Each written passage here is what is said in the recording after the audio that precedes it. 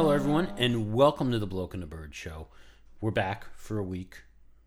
Just a week. And then we're going to be gone again because we're doing a vacation this time. Last week, you had a vacation. I need lots of vacation. Without me, you had a vacation. And then next week, we both have a vacation. Yes. I'm allowed to apparently have a vacation. It was in the contract, just because you dismissed the contract. But it was in the contract.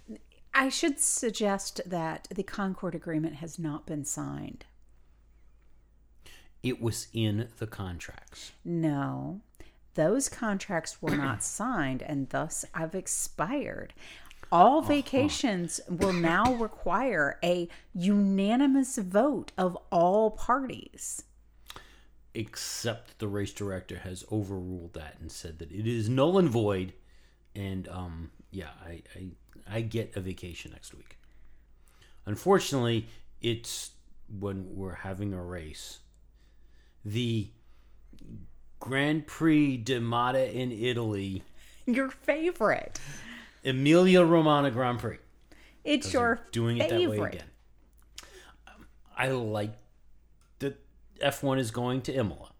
Mm-hmm. Come up with a better name. Come up with a better name. Well, anyway. So, yes, fair warning. This is probably the only podcast for the month of April we are doing. Yeah, we'll work out that way. That's weird. We'll be back in May. We will be back. We promise. Maybe. We'll be back. I don't know.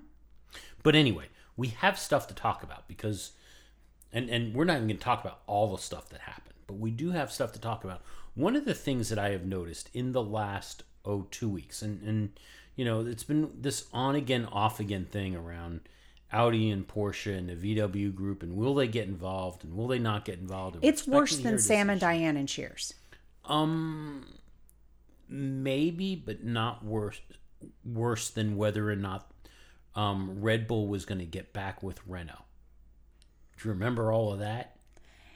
Yeah, but I think this is much more Sam and Diane. Because you compared it to the Sam and Diane relationship back then when we were going through it there of were they going to have their breakup or not. Well, there was the whole, well, they won't they. I get it. But this is even more Sam and Diane. So what we had been hearing in the fall was that it would be Audi or Porsche, but not both of them. But they still hadn't decided. It was looking good, but they hadn't made a decision. So where we are now, the rumors have really picked up that Audi was making a play for McLaren. Mm-hmm. Specifically that they want to own the team. And that's been a hang-up point because it doesn't sound like really McLaren wants to release control to Audi. And McLaren may or may not actually be for sale. There's that too. It kind of sounds like it's one of these, but we have all this money, won't you take our money? And McLaren going, not like that, we're not. We'd like to take your money, but we don't really care for all the terms in your contract. Yeah, like the fact that we wouldn't be McLaren anymore. That's going to be a problem. So we don't know where things are happening with that. It does sound like Porsche is making a move towards Red Bull, and that may firm up at some point. We've also confirmation of all things from Aston Martin that they have been talking to Audi. Interesting. And more specifically, they've been saying that, well, we've been speaking around to at other options for our engine manufacturer, including Audi. Interesting. Yeah, especially given we know that Lawrence is good buddies with Toto. Mm-hmm.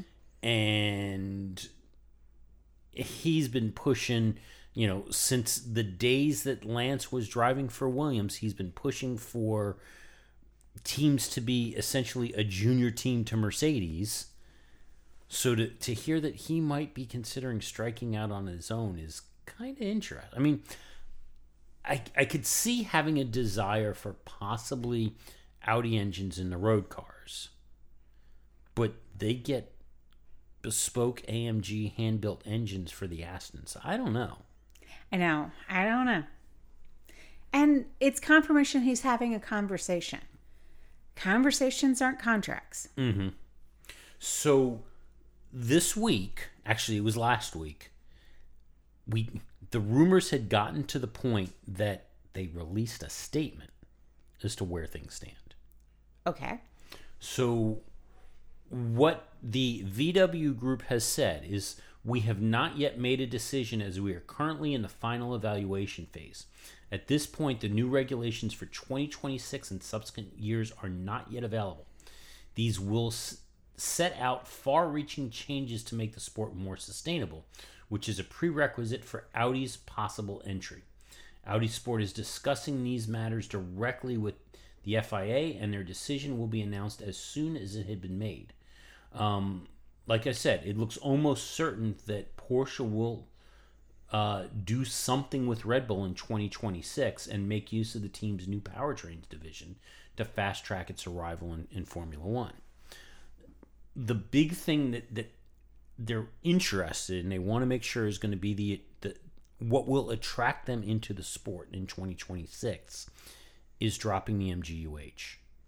We know the teams don't like the MGUH as it is. Mm-hmm. But that seems to be the big thing. Okay. So, probably. Maybe. But I think the rumors of it's happening in the next week, probably not accurate at this point. Probably not. All right. So, let's go all the way back to Australia. And you missed the pre-race build-up and all the things because you were out of town. Right. But you did watch the race. And it was, for Australia, it was a pretty good race. It was a very good race. I think the changes to the track were good. I think some of the changes to the track were good. I also have to say, I think it not being the first race of the season, you got to see more racing and less breaking down. Because keep in mind, historically, with it being the first race of the season, you saw a lot of the early days of unreliability.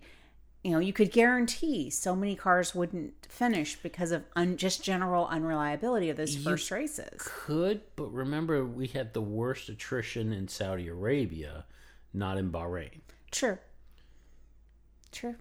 But I don't know. I kind of liked it being mixed up a little bit. Now, it was a no good, rotten, horrible weekend for Sebastian Vettel and Aston Martin as a whole. It really was. Coming off of COVID, he was not doing great. And it started off in free practice 1. Okay. So Sebastian Vettel, his car broke down. He was stranded on the side of the track at turn 10. Car lost power. He hung out with the marshal till the session ended and got permission from the marshal once the session had ended to hop on the marshal scooter and ride it back to the pits. So there's all kinds of video. There's all kinds of... It's been a meme for the last now 2 weeks of Sebastian Vettel on the track on a scooter waving to the crowd and his hands up in the air and all that. And, you know, they've been placing him in all kinds of things like, at the front of the pack for the race and... On the scooter. On the scooter. In the middle of a MotoGP race on the scooter. The boys shared one where he was actually delivering Uber Eats. Yeah, there was that one. There's quite a few of Seb on the scooter. As hysterical as that has been, the stewards didn't find it nearly as funny. Seb actually got fined a €5,000 fine for entering the track without permission. But the marshal gave him permission. So what happened? Seb, yes, he asked for permission from the marshal, and Seb kind of also assumed that the marshal was going to hop on the scooter with him. However, within 10 minutes after the end of a session, the track is still closed. Nobody can enter the track without specific permission from race control. The marshal didn't have authority to give Seb approval to enter the track in that period of time. Apparently, or at least the marshal claims that when Seb hopped on the scooter and left, he was talking to race control. But Seb thought his approval of, hey, can I use the scooter to head back, was, yeah, you can hop on the track and go. So there was a miscommunication, and that should cost him 5,000 euros? 5,000 euros, and Seb's a little ticked by it. I'd be a little ticked. Yeah. So, sounds like there was a miscommunication, but nobody was in jeopardy. Nobody was, hurt. Yeah. Yeah.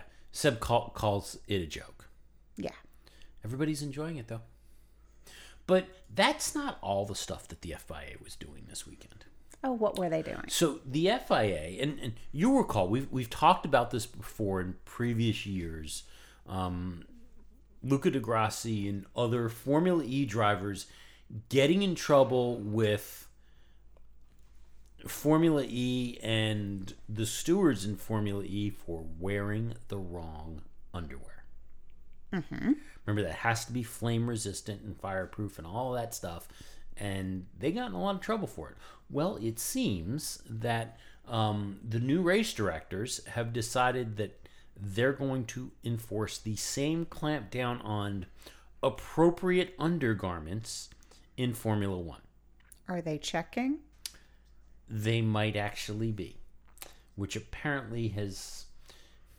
It was, from the reports that we're hearing, it was a, quote, entertaining drivers' meeting on Friday night before the race, as this was disclosed, that they must be wearing the proper underwear. And I get it. I get the reason for it, and as much, and every time we bring it up, we get the reason for it as much as we joke about the fact that they're checking the driver's underwear.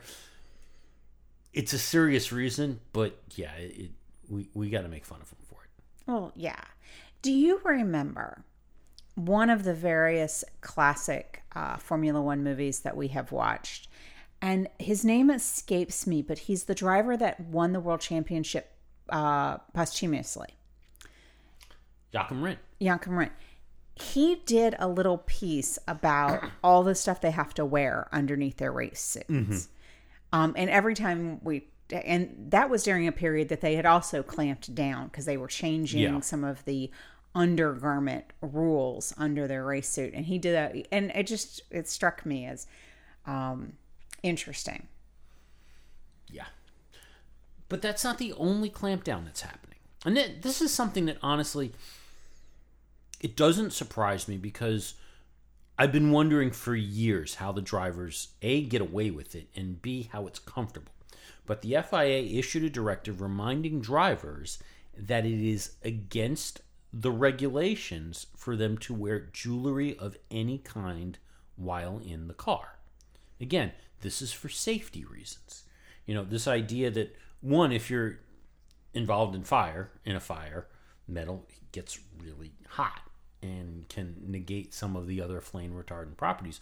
But one of the things that I've always wondered, particularly when it comes to Lewis Hamilton and his various piercings that he has, and what we know for a fact, and yes, he's got some on his chest as well, but we know for a fact, we see it every race weekend, he's got earrings. Mm-hmm. And studs that he wears in his ears. And I've always wondered, those helmets are really tight. The padding is dense. We hear about the pressures on your neck and the G-forces. And I can't help but wonder how that's going to be comfortable. To have those studs, to have that jewelry pressing against you, possibly pretty hard, for a couple hours. So I've always wondered about that. However, they're not supposed to be wearing jewelry at all. Not just from a comfort perspective, but there's also concern that, if they need to remove garments, they need to remove helmets in an emergency, that the jewelry can snag on it and cause even greater injuries and cause other problems or make it harder for them to provide the care that they need in an emergency situation. Okay. Lewis Hamilton has said he's not pulling his jewelry off. Well, we'll see how that goes for him. But here's the thing. Just since you do not wear earrings and True. thus and I don't have piercings in other locations. Thankfully. So the closest thing I can compare it to is our very own headphones that we wear during podcasting, which are snug and are, sound deadening and everything like that. But you notice how they have that little cuppy thing that allows your ears to not be smushed totally against your head? Yeah. So when I wear my stud earrings, I don't feel the back of the earring in the side of my head. And I remember years ago when I would ride motorcycles with friends and such, I would wear a helmet. And truthfully, not a race helmet, so probably had a little bit more give. But I'd wear earrings then too. And they slide in such a way that they lay flat against the back of your head as opposed to poking straight in. So I will answer that question. Now, if it's against the rules, it's against the rules. And I'm a rule follower by nature. So even my beloved Lewis, I would suggest that he needs to take them out. Now, here's the other piece of the puzzle. Some piercings taken out would close up in the time that they'd be out. And I think that's part of Lewis's issue. Point. But he should not have to get them re-pierced every time. He should not have to. But that's also where, okay, you're a race car driver and the rules say for your safety that you're not supposed to have jewelry. If that's a risk, he shouldn't have gotten the piercings. I understand, but I get it. I would, while I could understand, like I know my ears don't close up in that period of time. So I'd argue that those could probably come out safely. But my other question is there a way that they could secure them so that should a race suit need to be cut off or something like that, that it is not a risk of pulling or tugging or something? And you should be able to do that without having to take them out. So here's the thing. One, we don't know exactly what some of these articles are. But if it's a ring or if it's something like that and they're cutting open a fire suit, there's no guarantee that the scissors or whatever they're using won't snag them. Which is the whole reason why they say, no, you can't do it. And there's lots of professions out there. I mean, you look at folks who work on tugboats and stuff like that. They have express prohibitions against, if they're handling any kind of lines, you can't have anything on your hands, you can't have your watch on or anything like that. Because if that snags on a line, you're losing body parts. Mm-hmm. And it's the same kind of risk here of if that piercing snags, it's going to do even more harm. I was just thinking that if it was on the body, you could possibly tape it down. But there's no guarantee because, again, now you've got a protrusion where there shouldn't be a protrusion. Well, I'm not going to search his body to determine whether or not he has jewelry on. That is just not my job. It is above my pay grade. And that's fine. But again, if the FIA is checking the underwear... Well, while they're there, they can check. Yeah. So, the other crackdown that occurred. Niles Wittich, who was serving as the race director for the Australian Grand Prix, issued updated event notes that highlighted Article 55.14 of the FIA sporting rules. Of course. To reinforce the meaning of that article to the drivers and teams and clamp down on specific things. Now, his update that he sent said, in order to avoid the likelihood of accidents behind the safety car returns to the pits, from the point at which the lights on the safety car are turned out Drivers must proceed at a pace which involves no erratic acceleration or braking, nor any maneuver which is likely to endanger other drivers or impede the restart. This was specifically directed at one 2021 world champion, Max Verstappen. You had to say it. Yes, I did. You had to say it. I did, because it is specifically around tactics that he's used with some level of success. It hasn't always been successful for him. It didn't work well for him in Bahrain, and actually it worked pretty bad for him in Bahrain. But the tactic that he has used for, 5 races now? Mm-hmm. Of, at a safety car restart, trying to hustle, I guess for lack of a better term, the driver who is actually leading the pack and drawing up alongside of them and potentially running. And that was one of the things that pissed Mercedes off, is that arguably on one of those little stunts that he pulled, he did jump ahead of Lewis, even if it was by a couple inches. And he's not supposed to do that either. Right. So basically what the drivers have been told is you can't pull alongside the car in front of you at a safety car restart. You have to stay behind their rear wing. About time. It's about time, but the best part about this crackdown, the best part, is that the team had to radio Max to remind him. That's it. That's it. No games during the restart, Max. Mm-hmm. Yeah. That's awesome. So hopefully that sticks, because that was a move that it never should have been allowed. No, it should have never been allowed. It should have never been excused. It was wrong. Now, once again, this is now the third DNF that Red Bull has had in 3 races. Yeah, Max has only finished 1 race, and we've had 3. Mm-hmm.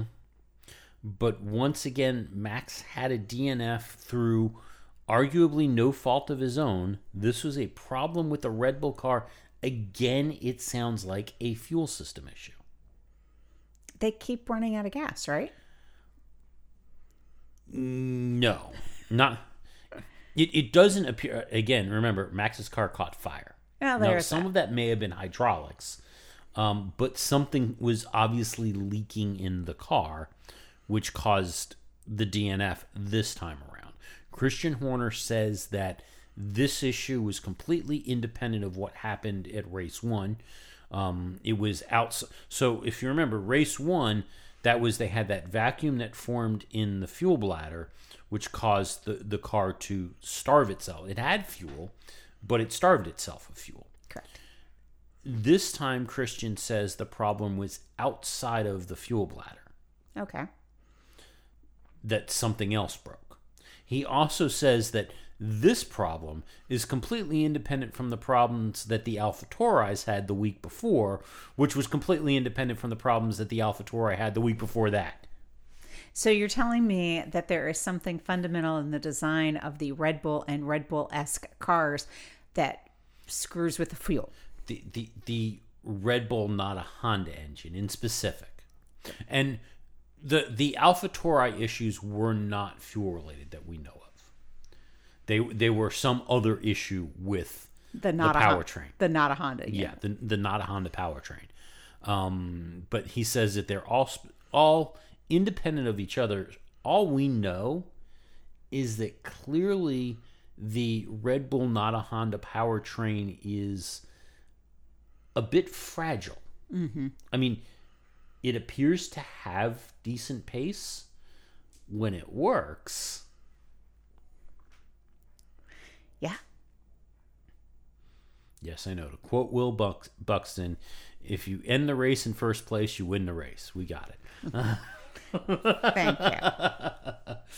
So this is going to be interesting. And at this point, even Max is like, yeah, we are extremely far behind, and I don't think that there's a chance. Now, I will say we are 3 races into either a 22 or 23 race season. It's still a bit early to write them off, but that's got to be really embarrassing that you are the world champion, you are behind your rival the previous year, and your rival isn't even in contention for a championship, and you're behind your rival from the previous year. Yeah. I mean, right now, it looks like Ferrari's walking away with it. But we are, and I say that measured with, we are 3 races in. Mm-hmm. And I know that the punditry of F1 is so quick to turn around and go, this person just won a race. They're obviously going to win the championship. That's not the goal. Again, there. everyone was jumping up and down and going, Ferrari's back after race 1. And I think Ferrari is looking very good. Mm-hmm. I won't say Ferrari's back. Just like I'm not going to jump on the bandwagon and everybody's jumping on of Mercedes. They've dominated for all these years. They've got all these resources. They're going to figure this out, and they're going to be up at the front, and they've got the pace, and it's 2 races. We're going to be there. And I'm not going to go there either, because look at Ferrari. And how many years did Ferrari dominate Formula One? And then how many years was Ferrari off in the wilderness? Well, yes. I am ever hopeful that the punditry that says that Mercedes will figure it out and will be fighting for wins soon is right. I'm not willing to be on that bandwagon, but I'm sure hopeful. I have no doubt that Mercedes will figure it out. I really do. I have absolutely no doubt that they'll figure it out. I don't have confidence that they'll figure it out in time to really make much of a difference this year. But I have no doubt that they'll figure it out. Yeah, it's just it's the win. It's just the win. So, speaking of Mercedes, did you catch the message toward the end of that race from Lewis back to the garage that, you know, he was really on the limit and they put him in a bad situation? He was rather upset. Yes. So he explained what was going on there. And actually, the team has explained even more about it. It wasn't around the race strategy. What it was around the cooling of the car and things that were done performance-wise to try and manage performance that then dictated other things that Lewis needed to do to keep the car from overheating. Okay. So that's where the whole on the limit thing came from and all of that. Going back to the Mercedes will figure it out, I would caution everybody to take the performance this weekend of both Mercedes and McLaren. And as much as, we heard folks saying, McLaren's back. No. This was simply a matter of this track suited the cars better. Well, and we know historically there are tracks that suit some cars better than other tracks. And that's awesome when they align and are good. You know, I'm hoping that we're seeing some improvement for all of the Mercedes powered cars. It's going to be, again, it goes back to how fast do the things that they need come back out in the upgrades. Now, I do know, just as an offset, in Imola, Ferrari's already come out and said that they're a little surprised they're this far ahead, but there's no big upgrades coming for Imola for them. Yeah, and they said primarily the reason why they weren't rolling out the upgrades is because it's a sprint weekend. Mm-hmm. I don't know how a sprint's going to work in Imola. We'll see. But in terms of some of the things that Mercedes is doing, did you happen to notice, and you may not have, certainly the world feed caught it, so if you were watching closely as opposed to multitasking, at one point there was a replay that the world feed showed of the Lewis's car from the front, and there was something glowing at the bottom. It looked kind of like sparks were flying and it was possibly dragging something, but we didn't hear anything about it dragging. Oh, I thought that was aliens. No, what Mercedes was doing, and they did it just with Lewis's car because they're trying to figure out what is going on here. and try and understand the porpoising, they installed on Lewis's car for the race an optical ride height sensor. So basically, it was a small camera, and that was the light that was measuring the distance between the bottom of the car and the road throughout the race. Interesting. So that they could understand where the porpoising was happening, what race conditions were like as they were experiencing the porpoising issue. Now, it did mean that the car was that much heavier and it was that much of a performance impact, but they're hoping that that'll maybe give them a little bit of insight as to what's causing this. Lewis and the team has said, for the most part, pretty much everything that they tried on the car to get a handle on the porpoising in Australia didn't work. Oh. Because they brought new floors and everything, and they keep talking about that it's the floor, but... Well, it is the floor. It's just a matter of finding if there's a design that will work with the rest of the aerodynamics to prevent the porpoising. What was also interesting, if you really watched closely what was happening and compared the Ferraris and the Mercedes, is the Ferraris, that porpoising was really bad. Yeah. I mean, you could see at one point, I think it was coming out of Charles' pit stop, that car, I mean, you could see the car loading and unloading. I mean, it was obvious, but yet he wasn't suffering the performance issues. What it sounds like is that the porpoising stops faster on the Ferraris than it does on the Mercedes. Yeah. But it was much worse than we'd seen anywhere else on the Ferraris. So, speaking of pit stops and safety cars, Max Verstappen in particular has been complaining about the safety car. Specifically, the safety car he does not like is the Aston Martin. And why does he not like the Aston Martin safety car? Well, I should be clear, though, that it was the Aston Martin safety car was the only Aston Martin all weekend to complete a session without any damage. Well, we were very proud of that. But Max Verstappen complains that the Aston Martin safety car in particular is slow. Much slower than the Mercedes. He says it's because the Mercedes has extra aero on it, which allows it to go faster. But he says the safety car is so slow. There was little grip on the track in Australia, so it was slow like a turtle. He said they were doing 140 kilometers on the back straight with no damaged car, and he didn't understand why they had to drive so slow. He says definitely the Mercedes car is faster. And apparently several of the other drivers said that they were not huge fans of the Aston Martin safety car, and it was a bit slow, which I'm sure if you think about everything else that happened over the weekend, that was just a wonderful topper for Lawrence Stroll. He must have just been loving it. Okay, both cars, they were down on performance. Their drivers got all kinds of points, or penalty points. Lance just, I don't even know what the deal was. Lance would have been better off just not showing up. And now the drivers are slamming the safety car on top of it too. What? I mean, so the FIA this week came out and issued a statement in response to the criticism of the safety car. In response to the criticism of the Aston Martin safety car, to be clear. In light of recent comments regarding the pace of the FIA Formula One safety car, the FIA would like to reiterate that the primary function of the FIA Formula One safety car is, of course, not outright speed, but the safety of the drivers, marshals, and officials.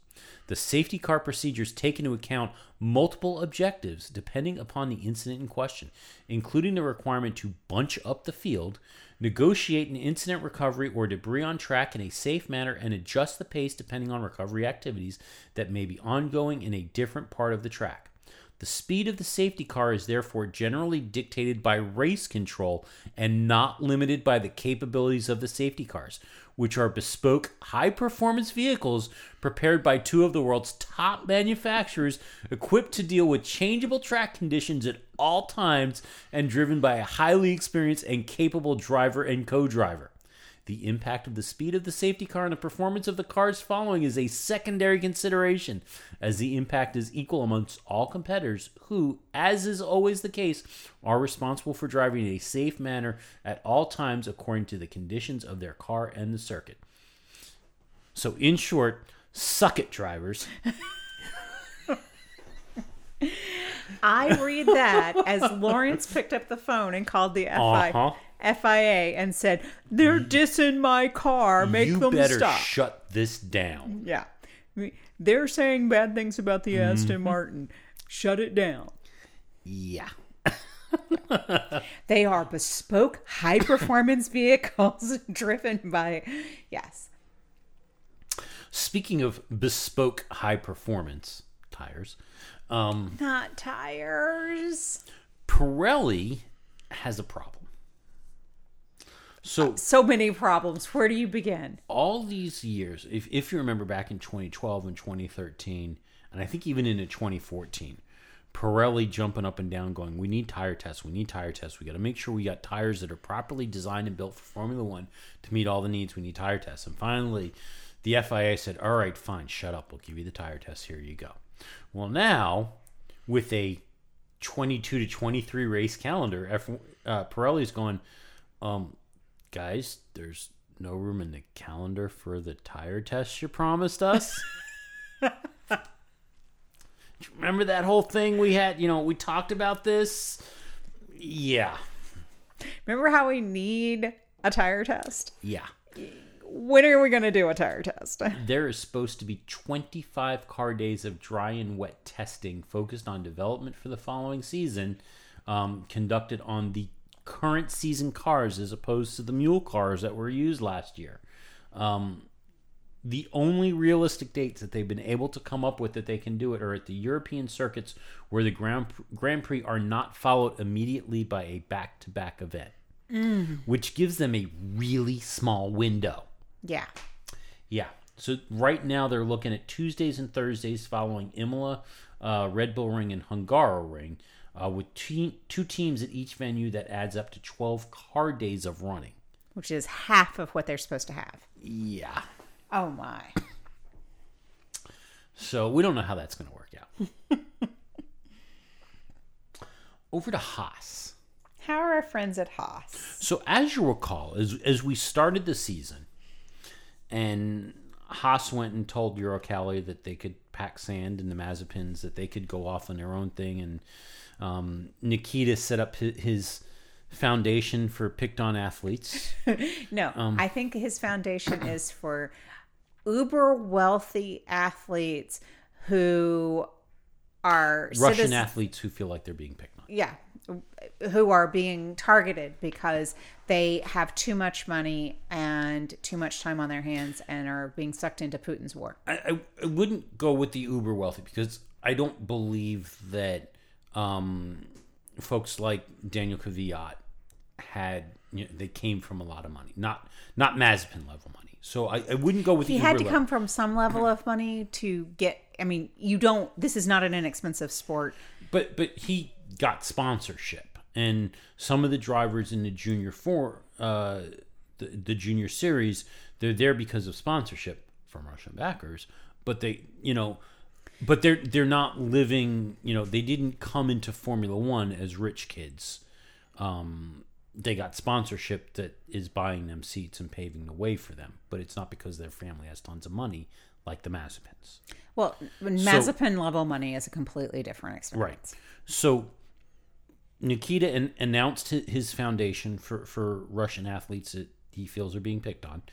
And Dmitry said that they were going to fund the foundation from the money that they were going to recover from the Haas sponsorship. And they were demanding that they get their money back since they paid in advance for the season. Mm-hmm. And they're getting punted before the season started. And of course, this was before sanctions hit them and all of that stuff.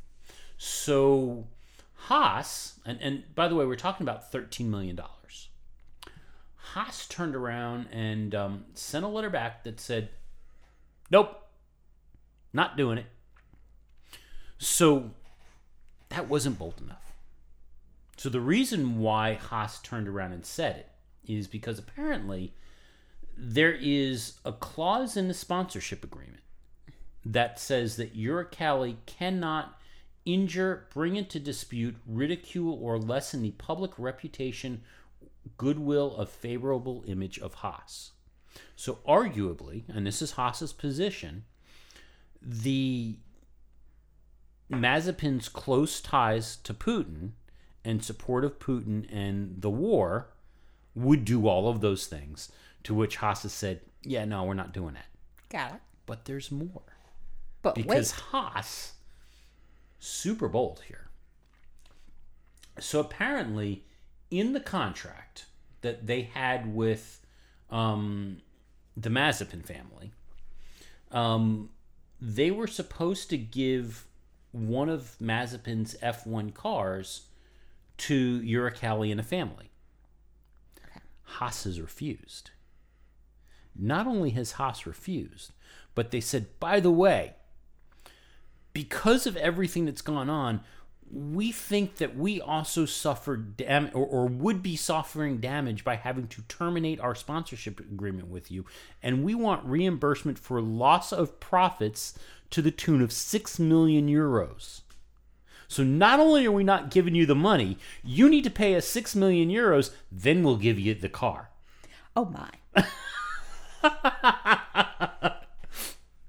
I think that's pretty dang bold. Interesting. Now, given that there's sanctions, could they even take 6 million euros? Well, that's one of the things I'm kind of wondering is exactly how they're going to get another $6 million euros out of either Uralkali or the Mazepin family.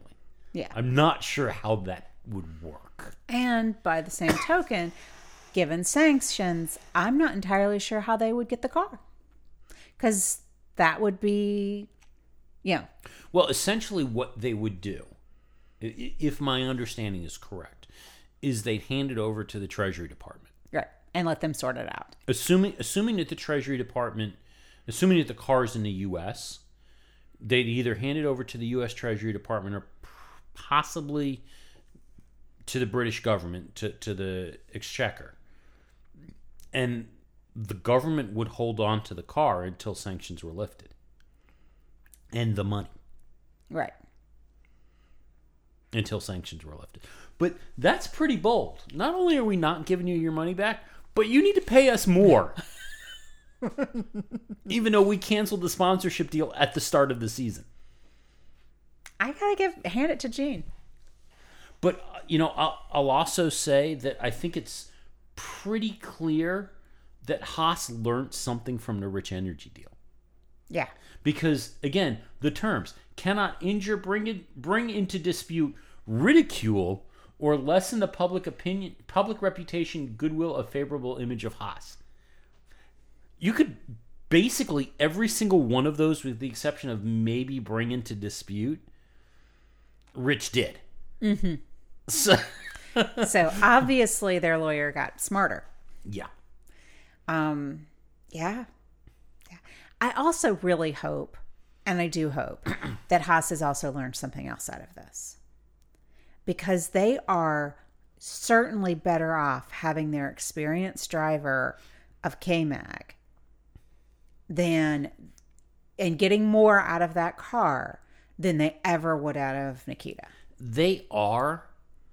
The one thing that I think is making this look a little better than it actually is, and probably was better for Haas going the way that they did, is that if you remember, last year's car was a 2020 car that Haas didn't bother to develop. They knew they were going to be at the back of the grid for the better part of last year. and that was probably the best that they were going to hope for. If anything, maybe they'd pick up a point or two early in the season, but once that season ramped up, they weren't developing the car. It was just going to slide backwards. So to turn around and suck up the Uralkali money for that, now, yeah, they would have been stuck with Nikita this year, and they would have been stuck with all of that. But because of the fact that they were able to then cut loose the deal and roll out a car that they developed because they saved all the resources last year to roll into this year's car, I think that's played better into Kevin's hands. And he was given a better car than he left. I will grant you that. But I also think that they're getting more feedback and more things to work with because Kevin's got some experience. I mean, the opportunity to cut loose the Mazepins when they did, and separate it from everything else that was going on. Just look at timing for the season and team. The opportunity to cut them loose when they did and bring in Kevin was truly best case scenario for them. Oh, true. Hands down. And I mean, the other thing is, honestly, at $13 million, given the amount of damage that Nikita had done to the cars. Well, yeah. You got to ask yourself if he actually was beneficial to Haas at all. Yeah. So we have, like I said, next week we go to Italy. And then I believe it's the week after that, or it's 2 weeks after that, we have the inaugural Miami Grand Prix. Mm-hmm. There's been, especially about a week or two ago, a lot of hype and promotion around what the track will look like, what's being done down there, what's being built, all of that stuff. Cost aside, because apparently ticket costs are even more expensive than Austin. And Austin's gotten really expensive, even higher for Miami.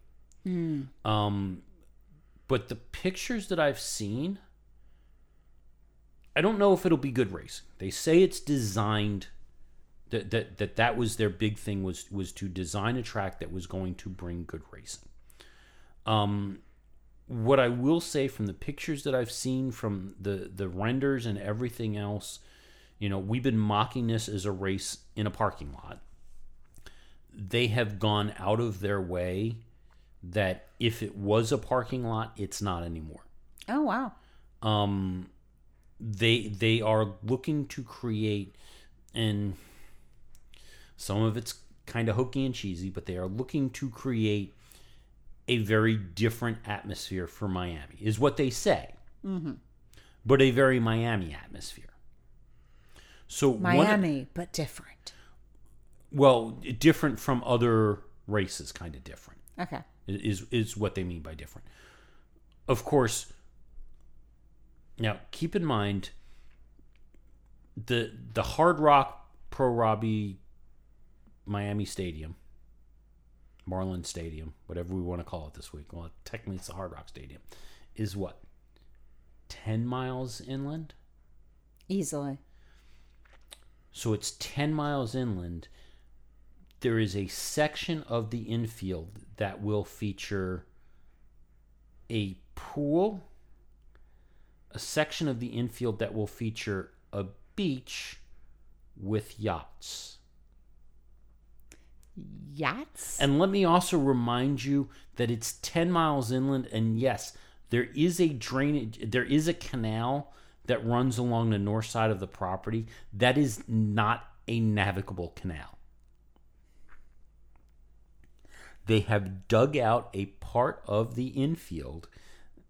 They have flooded it. They have put in a beach, and there will be yachts in there, backed up to the track, a la Monaco and Abu Dhabi. And this is where I go, they wanted a different, with air quotes, experience, but yet we have yachts backed up to the track, just like Abu Dhabi and Monaco. But wait, remember I mentioned that swimming pool? The swimming pool will be placed alongside the track as well, a la Monaco. Okay. When they said different, What they actually meant was Copy someplace else. we're going to do these really high-end expensive things and try to make people not think that they're in the middle of a parking lot. Because we just put a yacht in the middle of a parking lot. Again, when you look at what they've done, so apparently there's some other development that has happened compared to the last time that we were at the stadium.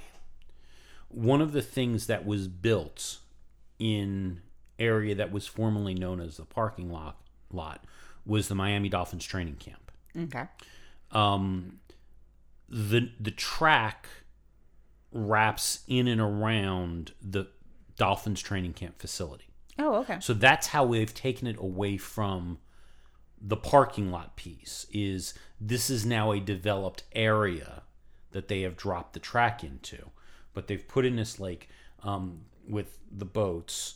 They're using part of the Dolphins training facility for the concerts and some of the other things that are going on.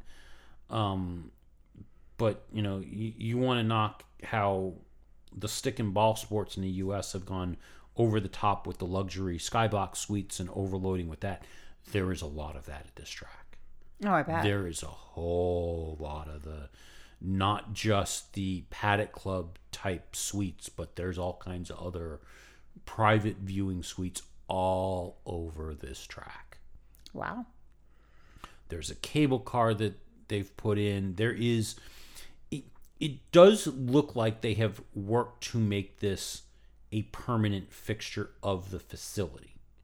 Again, taking it away from it originally had been part of the parking lot. Is it going to be a good race? I don't know. Along the same lines, I got to say, will the race actually happen? I don't know. What do you mean? Well, this past week, the residents of Miami Gardens filed another lawsuit against the race and are trying to get an injunction to block the race. And there's some question as to whether or not that injunction is actually going to get granted, which means we could be looking at a last-minute cancellation. It's an awful lot of money to lose for that. Oh, yeah. I'm not hugely excited for this race because it's Miami and it's ballpark of a stadium, or it's what was a parking lot of a stadium. I will say from what I've seen in the videos, maybe. But wow, that's going to be huge if 11th hour lawsuit blocks the race. Mm-hmm. That's going to be really huge. But par for the course for Miami too. True. So there's that. Formula One is still working to find a replacement for the Russian Grand Prix. They say that they are still committed to a 23 race season, which foolish.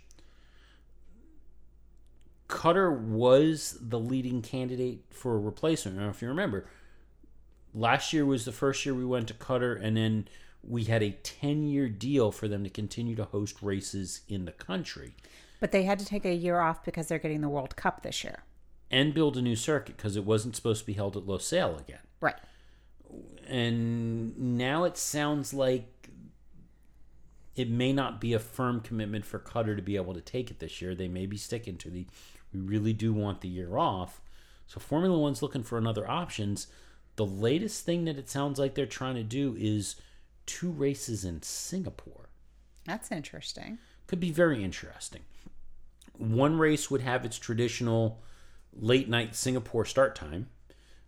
The other one would be a dusk sunset type race, similar to what they did in Bahrain. Because they can't do daytime, it's too hot. Right, in theory. It's also kind of hot even at night there. I mean, it's still sticky hot, humid there. Yeah. But that's why they're not doing it in the daytime. Plus, it's the time shift. They don't time shift when they go to Singapore. So they do live in a backwards life. But being there for 2 weeks, that loosens it a little bit. Yeah. And, I've always wondered about that. So, okay, we don't time shift for Singapore, but we time shift for Australia. which has got just as crazy as a time difference. And there was one point where, what was it? We had Singapore followed by Malaysia, and Malaysia is like 3 hours away. Drive. It's the same time zone, but we time shift for Malaysia. You know. I don't understand. So we'll see what happens with that. But then there was the other news that we missed this week.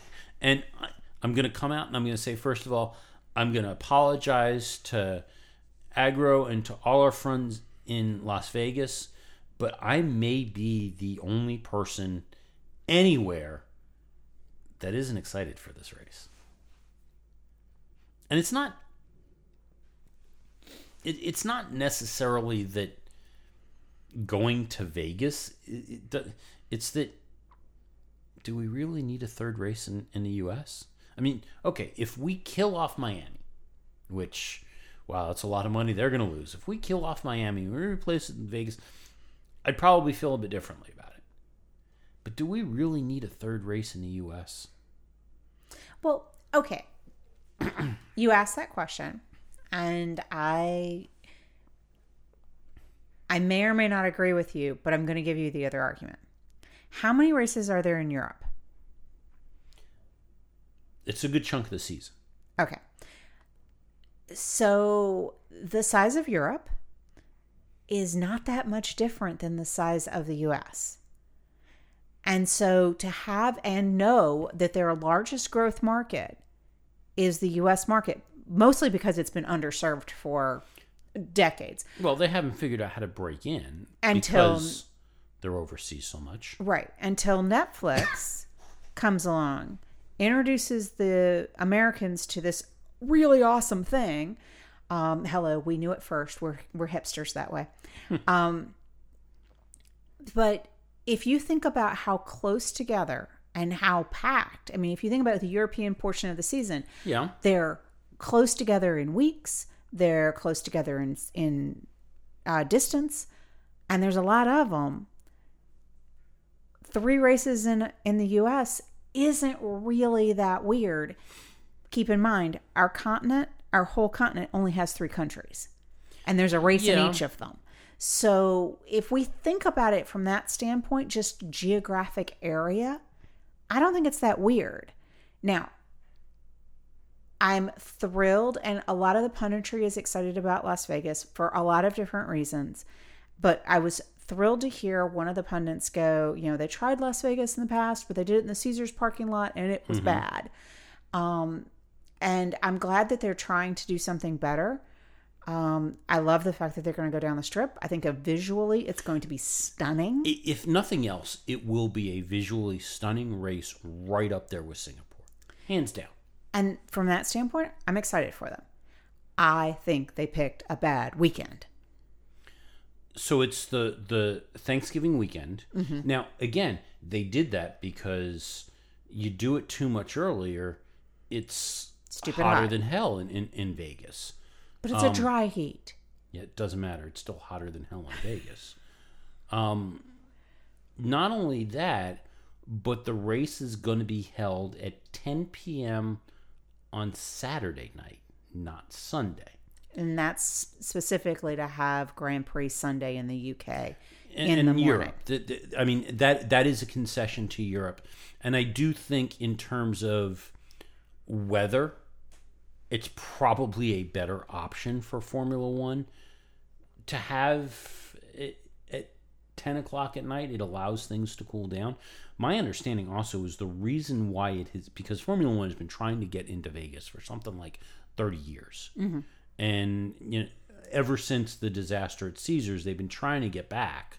By the way, this track is significantly larger than the Caesars parking lot track. But the big thing that Formula One wanted was they wanted the race on the Strip. Mm-hmm.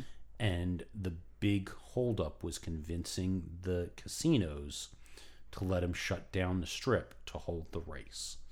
And it sounds like it was Netflix that convinced the casinos that they're going to get the traffic if they close the Strip.